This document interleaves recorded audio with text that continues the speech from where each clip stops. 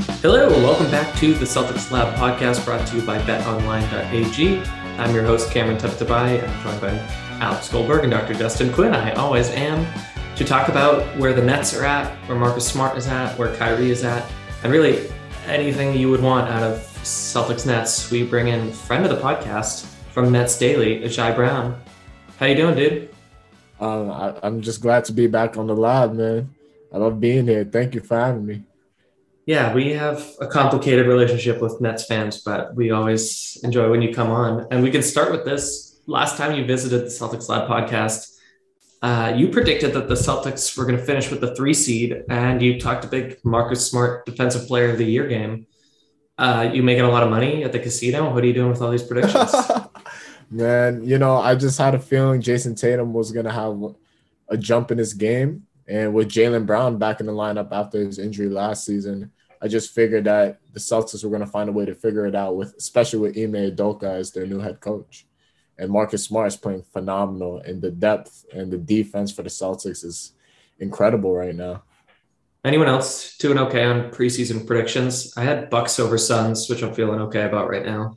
Anyone else predict anything that they want to pat themselves in the back? I had the Celtics as a top 3 seed in the Eastern Conference, if memory serves me correctly. So I'm feeling okay about that for sure.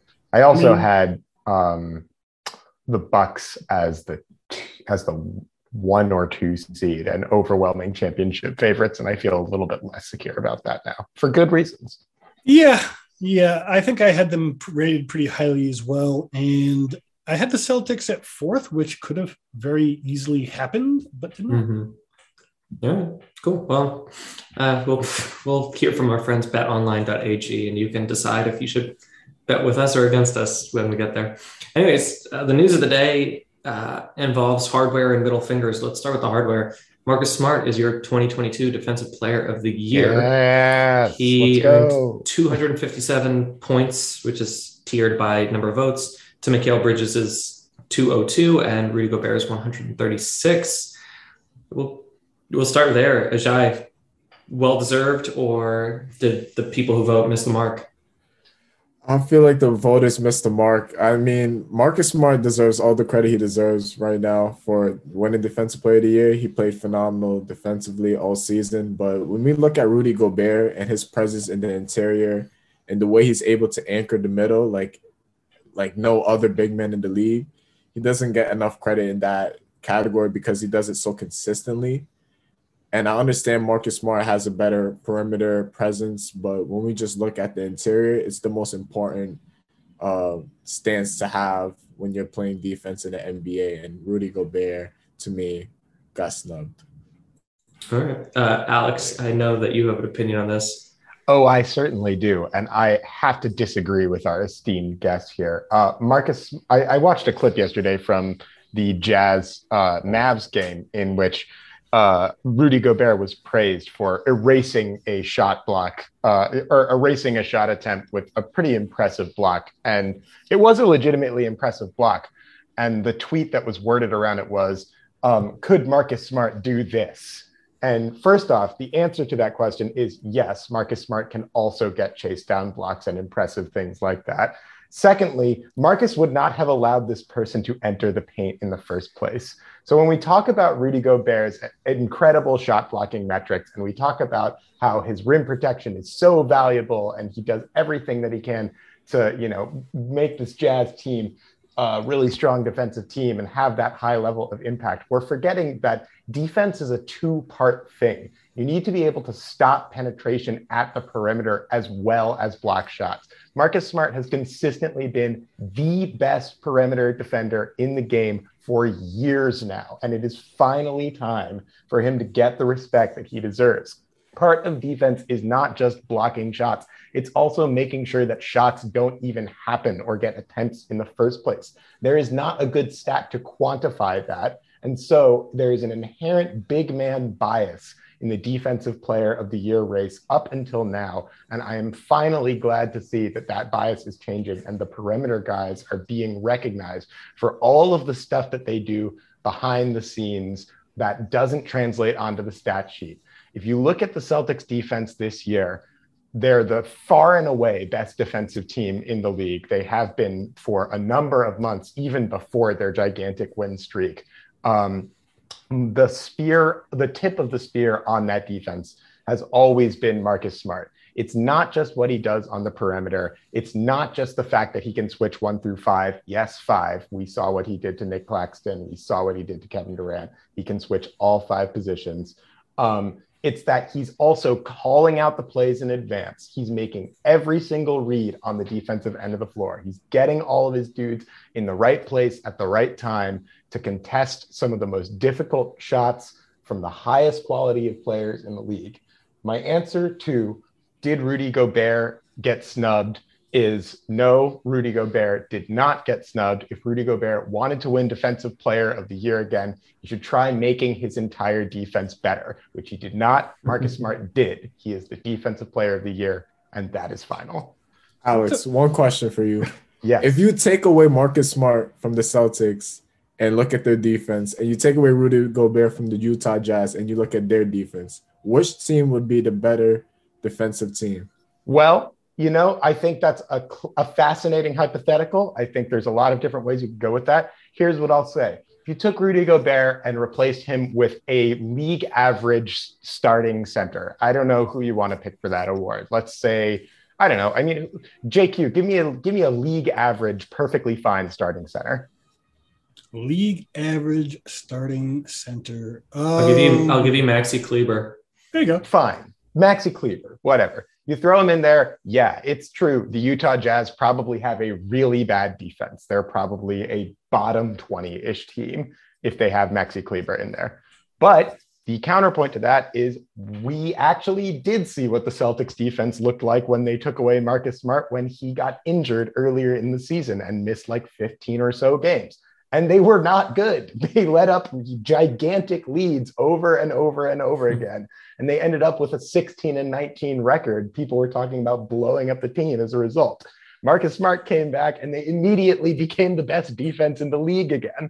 So to answer your hypothetical, Ajayi, I think it's probably fair to say that if you took Rudy Gobert off of the Jazz would be a worse defense relative to their previous expectations than if you took Marcus Smart off the Celtics.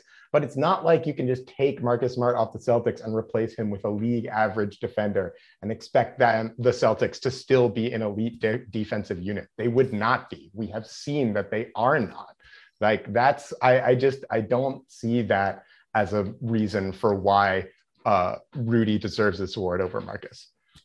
Let me just add something too.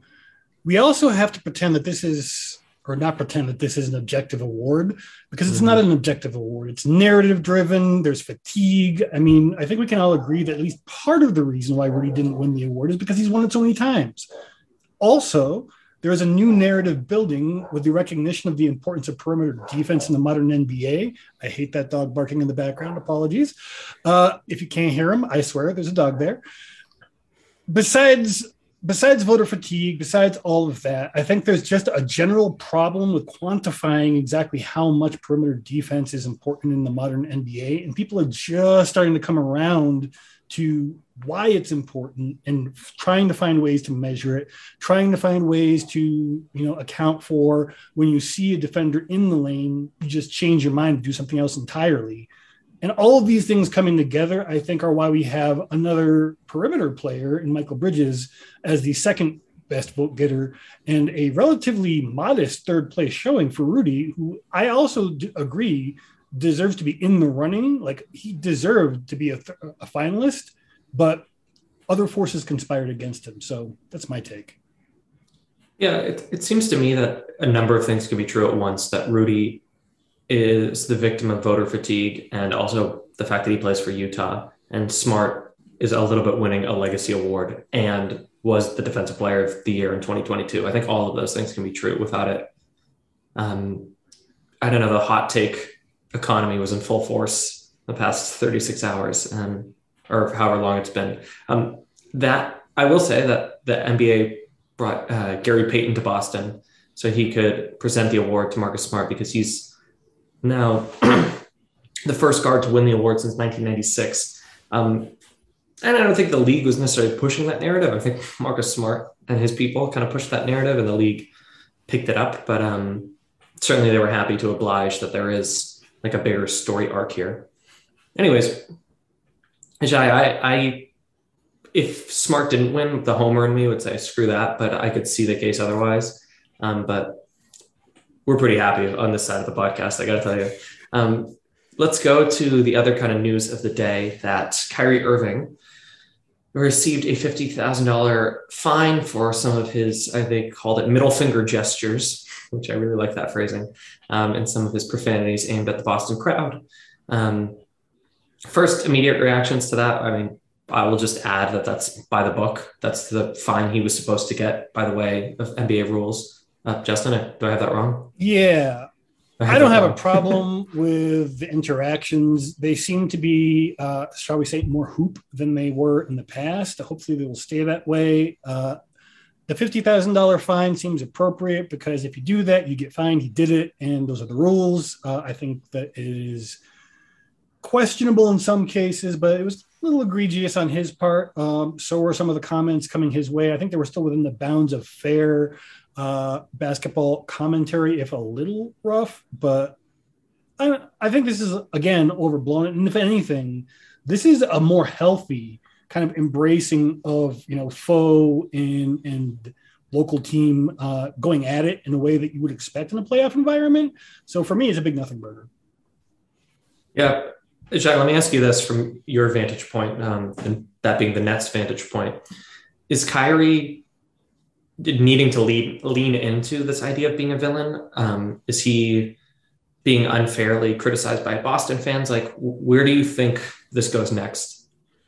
I feel like this goes to a point where Celtics fans will get more and more cruel with the treatment that they're giving Kyrie, because at the end of the day, Kyrie Irving left Boston after telling Boston fans that he was staying. And he went to Brooklyn, and now he's having this brand new start. But he can't forget about his past, because Celtics fans were there when he made that promise that he would stay. So after you break a promise with a franchise like the Celtics and a fan base like the Celtics, you're starting and you're playing with fire. Yeah, you kind of hit the nail on the head insofar as that's what Kevin Durant said this afternoon, that Boston fans only feel so strongly because they used to feel love towards Kyrie, and that relationship fundamentally changed. And so this is why you have stronger attitudes excuse me, towards an ex-girlfriend rather than a one-night stand, right? I think we can all agree, don't throw water bottles at athletes, don't use slurs, don't use family shenanigans. But if you're stomping on the logo, if you're flipping the fans off, you're right in the sweet spot of like the perfect sports villain.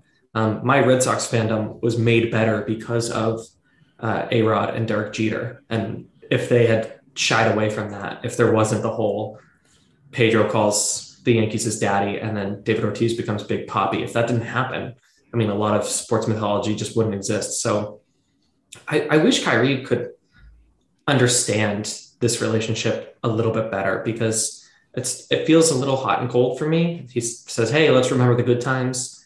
And then is telling fans to do certain things to his body. He's flipping them the bird. I mean, I don't know what it's like to be a professional athlete, obviously. I don't know what it's like to receive swears after swears after swears. And if someone crossed the line, they crossed the line. And I respect athletes when they stand up for themselves. But if it's within the realm of heckles and jeers, I think Kyrie's got to take it on a little more. I mean, talk to your friend Kevin Durant. Look what he does on Twitter. I mean, he revels in that. Well, Cam, I do want to push back a little bit on that, in the sense that I think Kyrie has actually taken this on. I think primarily he's taken it on both through his kind of, usual demeanor in the media and just kind of general, how he wants to approach this. But I mean, where we see him really take it on is on the court, where he has, exceptional games every time that he's in the Garden against Boston. That has proven to be true basically since he left. Kyrie has really played really well against us. And so I think that to that end, Cam, I kind of agree with your point. That's like, as long as it's not beyond the pale, overtly racist slurs or threats or attempting to, God forbid, actually physically harm this guy. I think that the relationship has actually grown to a somewhat moderately healthier place, in that Kyrie is almost leaning into and embracing his role as a kind of villain for Boston fans. Boston fans are giving it to him in turn, and the result is that he's producing some incredibly memorable basketball at a really, really high level. As long as it doesn't go beyond the pale, I have to say I'm pretty fine with it. There is another angle to this, though, which is that the thing is, if this were just a beef between Kyrie Irving and Boston fans with no other context than that, then I think this would be kind of less of a thing than it is. But I do think that the media has not done a good job covering this story, frankly, and has done so from a very irresponsible vantage point, one that has frankly encouraged some of the worst tendencies of Celtics fans and has encouraged Kyrie to lean into being kind of openly hostile and antagonistic in a way that is only going to rile people up further. And I think that might be an area that we want to talk about a little bit more. Just like, what does it mean to responsibly cover a sports feud like this? Because I think that's a complicated question, and I'm not sure that I've seen a particularly good answer yet provided by sports media. I will actually weigh in on that, because at Celtics Wire, I have a no Kyrie feud policy unless it's bringing something new, like him getting fined today. That will be up later in the day. I'm recording it just a little after the news broke that he was going to be fined. And I don't think there's anything wrong with covering aspects of that feud when it is directly relevant to the game, when it's affecting the course of a series. But when you start picking at scabs just to get clicks, when you start casting things in the most inflammatory way possible, because people are going to get pissed off and read it, then you are doing something that's irresponsible. And it's part of a general trend. I'm not going to go too deep into this because this is an off-season topic, but the ethics of journalism, and particularly sports journalism, it could use a little bit of self-reflection over these last couple of years. They've been difficult years. And we can do a better job of doing our job while also providing content to people that is both enjoyable, honest, and true to the profession of journalism. That's all I'll say about that. And giving more respect to the athletes that are actually putting on the show for us. Absolutely. I mean, Kyrie is now friends with Ajayi Browne, as came out in an article, the great article by Brian Robb of Mass Live.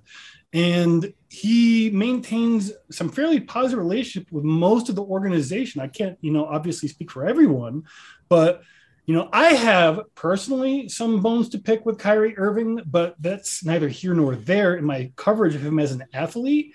When it is relevant and I have an issue where the particular bone, we all probably can guess what that is, then, I cover it in the most objective way I can. But for someone who continues to get along with the people he used to be supposedly at odds with, at times were, in the case of Jalen, who has admitted as much, maybe we should be taking some cues from them as well. Not necessarily to make our coverage nice and fuzzy and friendly, but just to make it a little more complex and to reflect the actually existing reality of the dynamic between these people, and not make them into cartoonish depictions that will drive our business. Right. So what do you guys think about Kyrie calling people in the media pawns? Because I still remember that.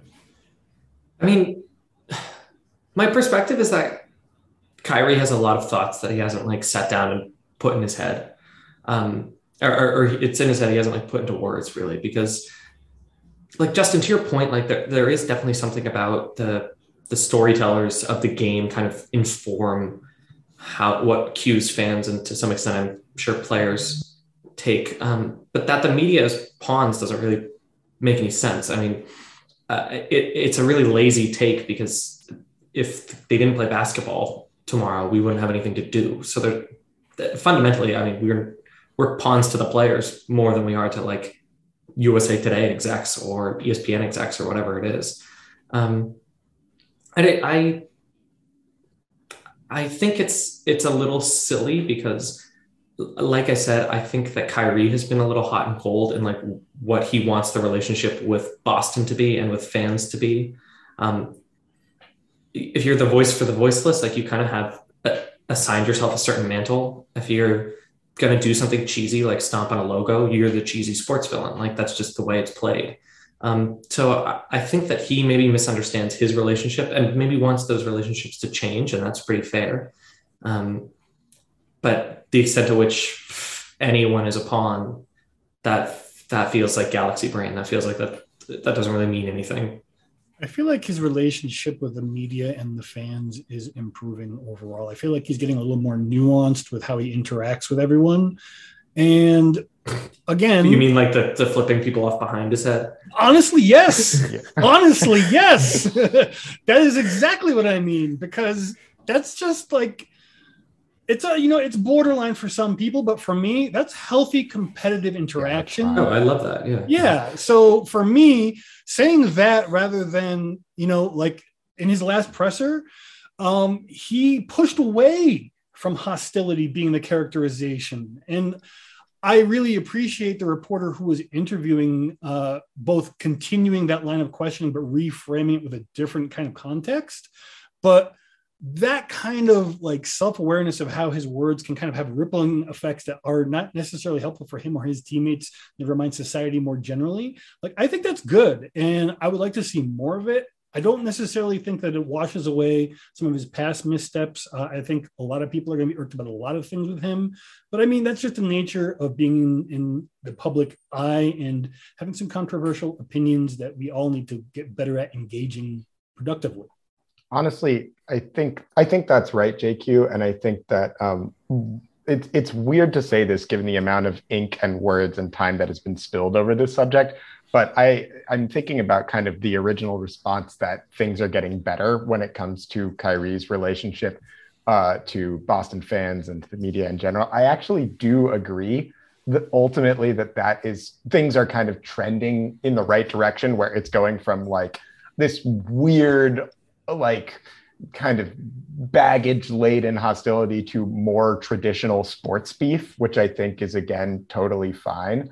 As long as it appears to be, at least to me, it appears to be the case that the most toxic elements of this story is actually Celtics Twitter versus Nets Twitter, which is just full of like outright slander and just like accusations of people being the worst over and over and over again. And honestly, like, while that's never great, that's kind of what Twitter is for, to just like slander and say the stupidest things imaginable. So if that's where it is, that the most toxic aspects of this beef ultimately live online between Nets Twitter and Celtics Twitter, so be it. I'm fine with Kyrie leaning into being a villain. I'm fine with Boston fans booing him in a sports villain style, as long as it doesn't cross the very obvious lines of harassment, intimidation, and discrimination.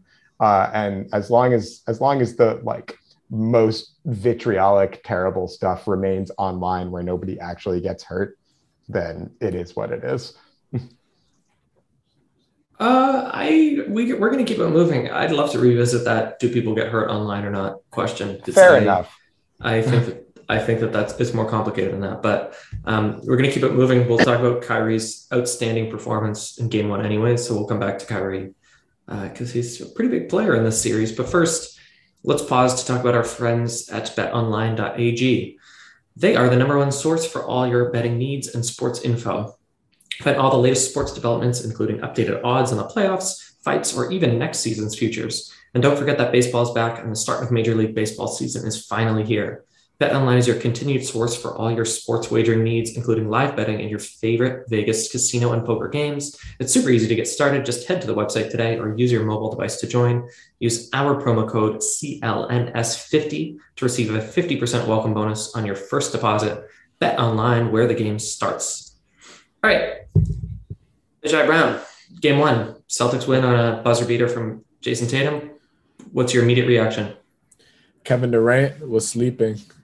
He was sleeping on that last play, and he cost the Nets the game. But I still don't agree with both Claxton and Brown closing out on Marcus Smart. It should have just been Brown.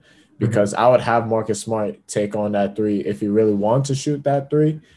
But if not, then you have Claxton in the paint just in case Tatum does, sneak behind Durant, which, it was a play that was all over the place. It should have went down to the wire if I'm keeping it real, because the Nets had their chances of playing better defense down the stretch, but they didn't. So, they gave up some easy buckets, and those buckets came back to bite them. Do you think so? Durant went 9 of 24, just 1 of 5 from 3. Do you think he was off, or do you think the Celtics were pestering him in a way that kind of knocked him off his game? I feel like in the first half he was definitely getting pestered, but in the second half, most of his misses was because of, he wasn't able to get his rhythm in the first half, so it's hard to gain your rhythm in such a intense game like this. So it was kind of both, if I kind of look at that question a little differently. Is there any way for the Nets to make life easier for Durant, or he needs to deal with that all series long? I feel like he'll have to deal with this all series long. And all the Nets can do right now is hope that they can get to the bonus early, because the Celtics are willing to foul Durant if necessary so that he won't gain his rhythm. And it's a pretty smart plan if you're trying to stop one of the best scorers to ever play the game. So I do think there's something that the Nets can do if they want to free up Kevin Durant a little bit more, which is play more shooting heavy lineups and ultimately embrace being smaller. The Nets were really struggling the most when Andre Drummond was on the floor with Bruce Brown. If you look at some of the defense that's being played in that series, first off, shout out to Al Horford, who played an absolutely awesome game on both ends. But one of the things that Horford was doing a lot of was basically completely shading off of Bruce Brown. He would be in a position to recover if the shot went up, but the Celtics' defensive plan was to make life as difficult as possible for Durant to move around, basically live with Bruce Brown shooting and completely ignore Andre Drummond on that end. And while the Nets have a big rebounding problem, I think at a certain point with these playoff series, Steve Nash is going to have to pick his poison against an elite defensive team like this. Is he going to want to worry about rebounding, or is he going to want to open up the floor for KD? If he chooses to worry about rebounding, then I guess it does make sense to keep Andre Drummond on the floor. If you decide to punt on rebounding in favor of opening up the floor for KD, sub in Goran Dragic, put in Nick Claxton for a little bit longer. Now you have a solution where Horford can't sag off on Bruce Brown in the same way that he could sag off, or can't sag off on Goran Dragic in the same way that he can sag off on Bruce Brown. The Celtics can't just kind of ignore Andre Drummond for the most part on the offensive end. Like if you put Claxton and Dragic in and make those guys the primary fourth and fifth guys on the floor, I think there will be more space for Durant to operate. And I feel like LaMarcus Aldridge should get some more minutes because he will provide floor spacing. He will give you rebounding. The only thing that would be his downfall will be him holding defense on the perimeter because his perimeter defense isn't that good.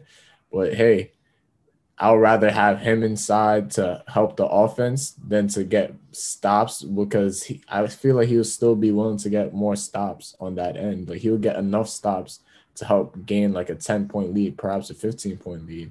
Maybe even Blake Griffin. They deserve some minutes in this series because Blake Griffin was the starter in this series last year.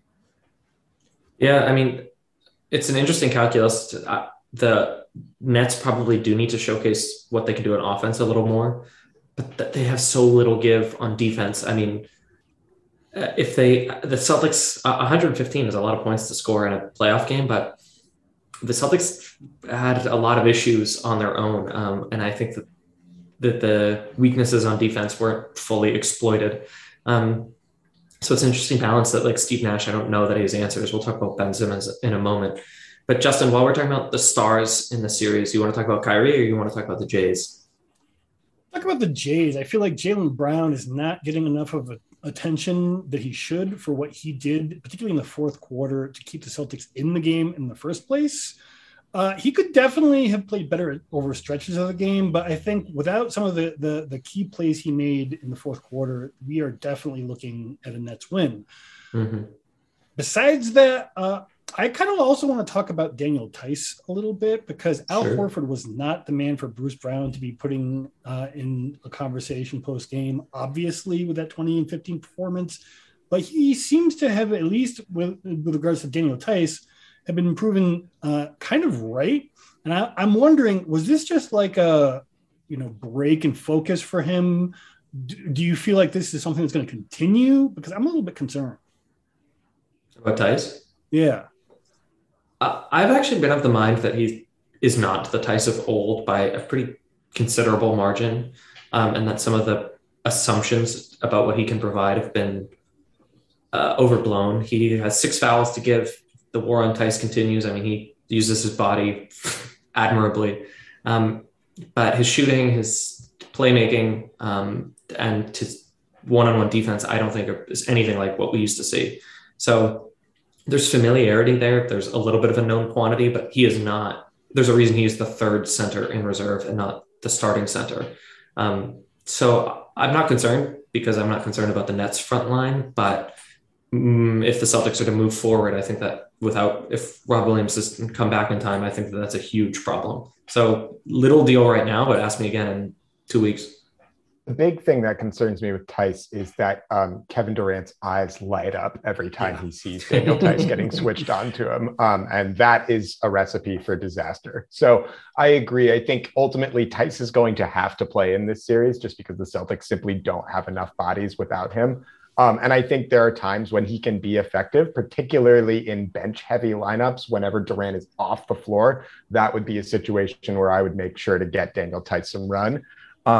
But I think on the floor, the lineups that were working best against KD usually featured one of 2 guys outside of Daniel Tice, along with Horford, Smart, Brown, and Tatum. And that's Derek White, who had himself an interesting game for the first game in this clash, as well as Grant Williams, who, it's interesting. Grant Williams did not score a lot, and his floor spacing that has been much heralded for improving over the course of the season didn't really show up, and that's seemed perfectly content to let him shoot. But defensively, I thought I saw some stuff out of Grant Williams that was pretty impressive. And it wasn't even interesting stuff like getting blocks or getting steals or anything that would show up in the stat sheet. It's the way that he was just kind of being physical with everybody that he encountered. He wasn't letting dudes get clean cuts off. He was getting in the way. He was putting his body in front of people and forcing them to navigate around him on screens. Grant didn't have a statistically great game against Brooklyn, but I think he did a lot of little things that show some promise in terms of his long-term viability in this series. And if push comes to shove, in a situation where Tice can't be on the floor because of Kevin Durant, and where Derek White continues to provide the Celtics offense with some major challenges, I would not be surprised to see Ime look Grant's way a little bit more in this series. Ajayi, you got a star player in mind that you're really looking to see what they do in game 2? I'm actually concerned to see if Kyrie Irving could replicate this performance again. Because I'm not sure if the crowd is giving him the juice to perform like this, or if he's just doing this because he knows the Nets need it. Because if he didn't score 39 points, the Nets aren't in this game at all, and they're already down 15 in the third quarter.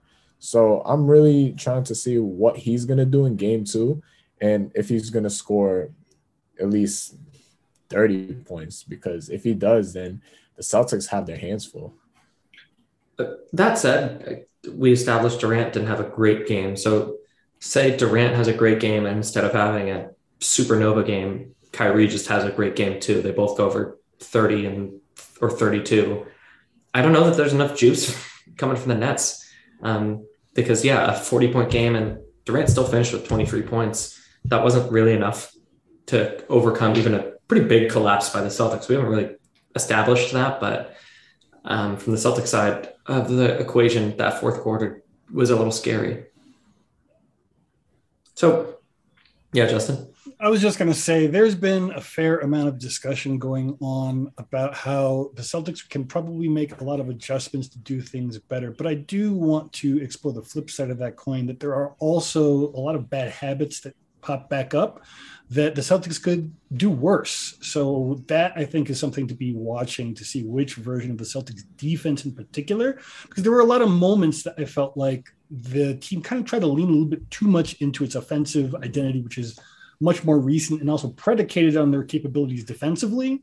So if they come out and they are really, really dedicated to defense and maybe even throwing in some new wrinkles to screw up Kyrie this time instead of KD, because we all know KD is going to adapt, right? I mean, even if it's not perfectly, even if they continue to bother him, he isn't probably not going to have as bad of a game again. Or maybe he will. I don't know. But whatever the case may be, I don't think that we should necessarily assume that either of these teams is going to necessarily adjust positively or negatively. There's a lot of room for improvement and development with both teams. And that's often the case with first round playoff series in particular, is that game one often operates as a feel out game for both teams. Both teams, I think, can take away a lot in terms of like changing this individual matchup in their favor. I think that in particular, one thing that I'm thinking about is that the Celtics offense really did not have the same level of rhythm or flow that it was operating with in these previous weeks. The ball movement was a little bit stagnant, as you mentioned, Justin. There were times when they fell into some bad habits, and they definitely didn't get to the line as much as I thought they were going to get either. But one thing that is working well is that it seems like these guys trust each other a lot more down the stretch of these close games than they did at the beginning of the season, as exemplified by not only the last play, but frankly, a number of the kind of plays before that, in which, for example, I can think of the three that Ajayi Browne hit to bring the Celtics within one for that game. That was a hugely important shot, and it was one that only came into existence because of some really great ball movement and trust by the Celtics. I think that there are definitely some old habits that popped up in ways that could be frightening to a typical Celtics fan. But how they carried themselves in the fourth quarter, while they did lose the big lead, which is always troubling, to see them retain their composure even after having lost the big lead and play a tight game down the last 4 minutes, I thought was a really positive sign for this team, and one that I think they can really bank on going forward. All right, well, let's continue that thread. Let's go around the horn and pick something that either the Nets and or the Celtics ought to be looking to do in the next few games. We're going to assume that Ben Simmons and Rob Williams are off the table for now. We'll get to that to wrap this up, but give me something that either one or both of the teams can improve on, and I'll stall. I'll go first so you can have a little more time to think. I was really struck by the Dallas-Utah game last night. Jalen Brunson really just going berserk. But the number of times that he would drive, suck in the Jazz defense, and someone would be open in the corner, it occurs to me that I think the Nets have a lot of opportunity there. So if I'm the Nets, I'm looking to use Patty Mills or use Seth Curry or even an off-ball action for Irving and Durant and try to just open the floor up a little bit by using the corners a little more. I think that there's some opportunity there. And not only because those are, high percentage threes, but also to the benefit of stretching out Al Horford a little more, stretching out Grant Williams, who seems a little too happy to foul. So if I'm the Nets, I think there's room for opportunity there. And then again, you can do either or. I'm going to do both. If I'm the Celtics, don't even bother with dropping a fourth quarter lead. Whatever you got to do to make sure that Jason Tatum's mini MVP stretches show up in the fourth quarter, change the way he rests or something like that, because we know that the Celtics team can really, pardon how intense this is, but like really put their foot on your neck. And I think just like reshuffling the deck a little bit, the timing of that could change. So those are my challenges to both the teams. Ajayi, you're the guest. You get to go next. One or two things that either of these teams could improve on. I think Jason Tatum has to exploit some particular matchups more. Like, he needs to use his size more on Bruce Brown. He needs to dribble more on KD because Kevin Durant is struggling to guard him. And I haven't really seen this type of effort from KD before against a star that's younger than him. So if KD steps up, it'll be on him. But Jason Tatum has to exploit matchups more. And for the Nets, they have to get better on the defensive glass. They allowed way too many offensive rebounds, and those offensive rebounds led to second chance points that won the Celtics this game. Yeah, and to that end, they missed a few bunnies. It could have been worse. Yeah. The Celtics did. Whew. Alex? For Brooklyn, it's going to be play more lineups with spacing. I think Goran Dragic really showed me that he was ready for this series in that previous game, and he strikes me as an ideal kind of floor balancing complement with Kyrie in particular. I think the Nets have got to be willing to go small in this series and just live with the results.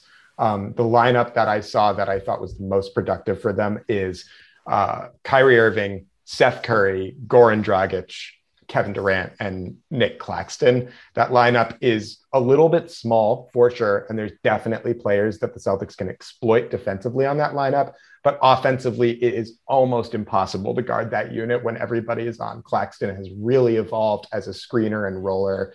Goran provides that floor spacing that Bruce Brown is shooting well from the corners, and I don't want to knock that. But at the same time, it's clear that the Celtics just don't fear him and are totally fine with him chucking away. Goran Dragic can actually do a little bit more with the ball once he gets there. He can either shoot or he can put it on the deck and drive. He's still got a pretty solid little floater. He can pass. I think the Nets need to be willing to go small to try and maximize their offense. And if they don't, I think they are not going to be in for a good time this series.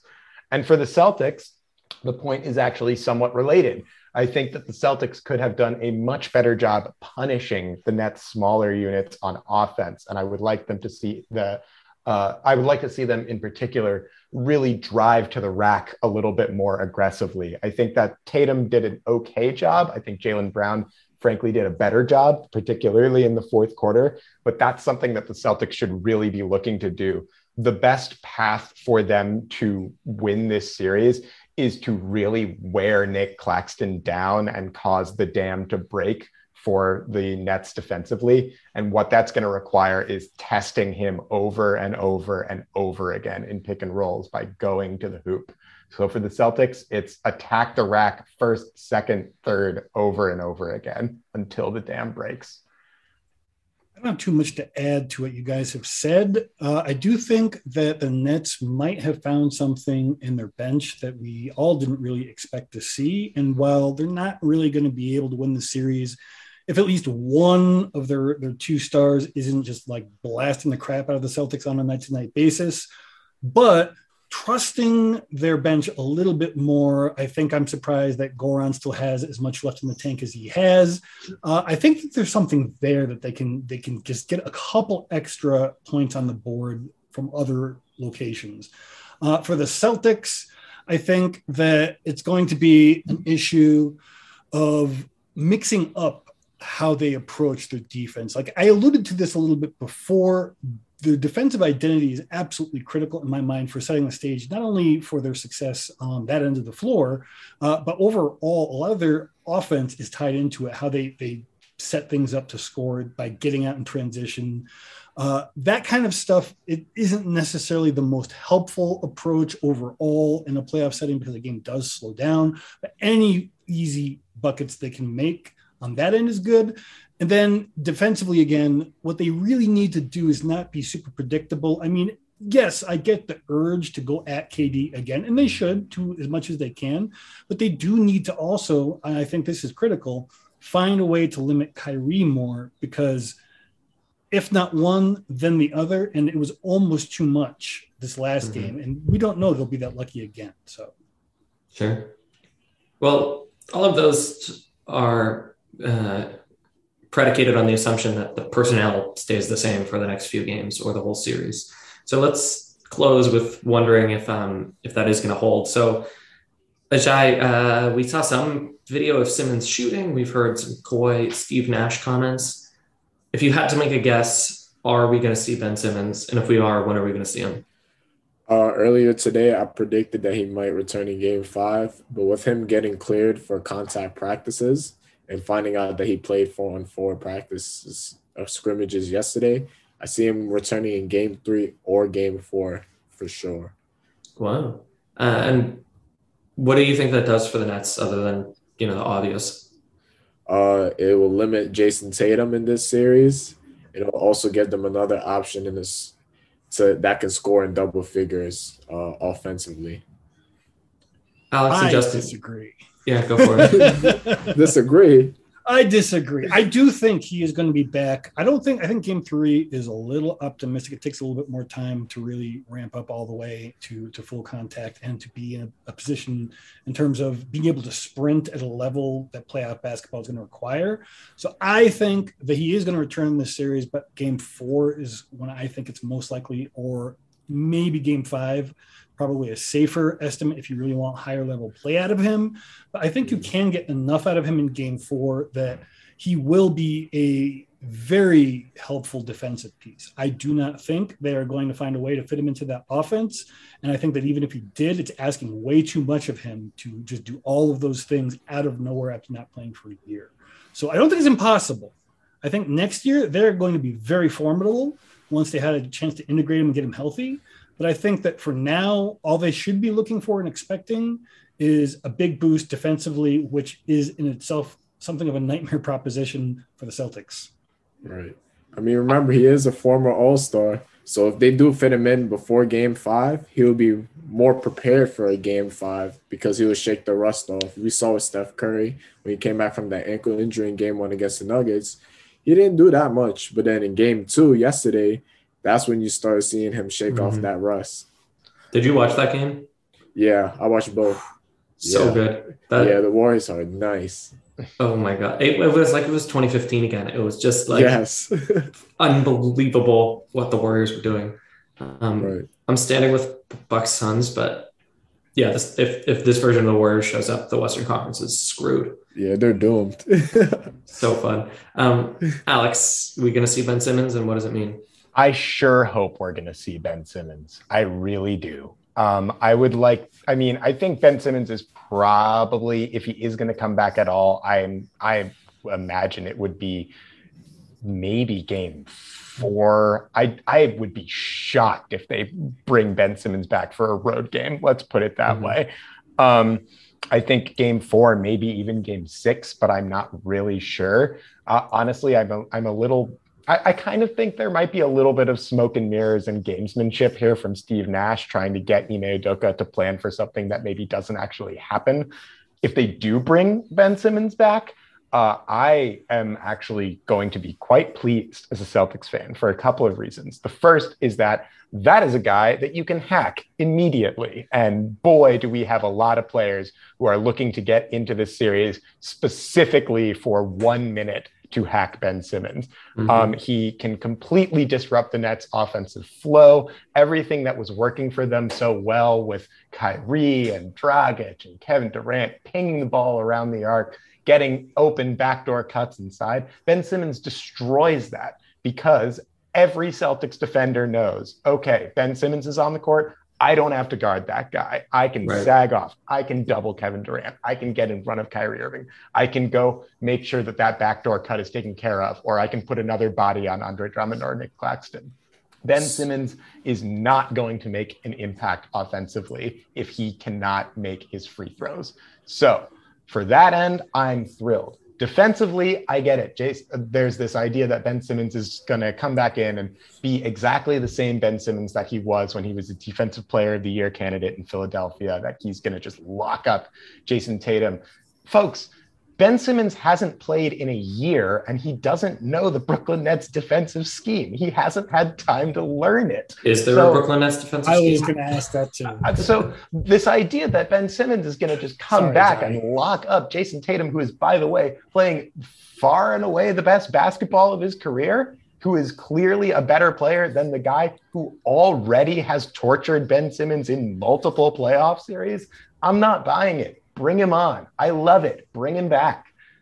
So what are the Celtics going to do if Ben Simmons is the ball handler on a half-court set and Kevin Durant is playing as if like he's a catch and shooter with Sag Kyrie as a all catch the and way shooter. back into a drop defense and send 2 bodies at Kevin Durant. Force Ben Simmons to drive. I don't think that's going to work.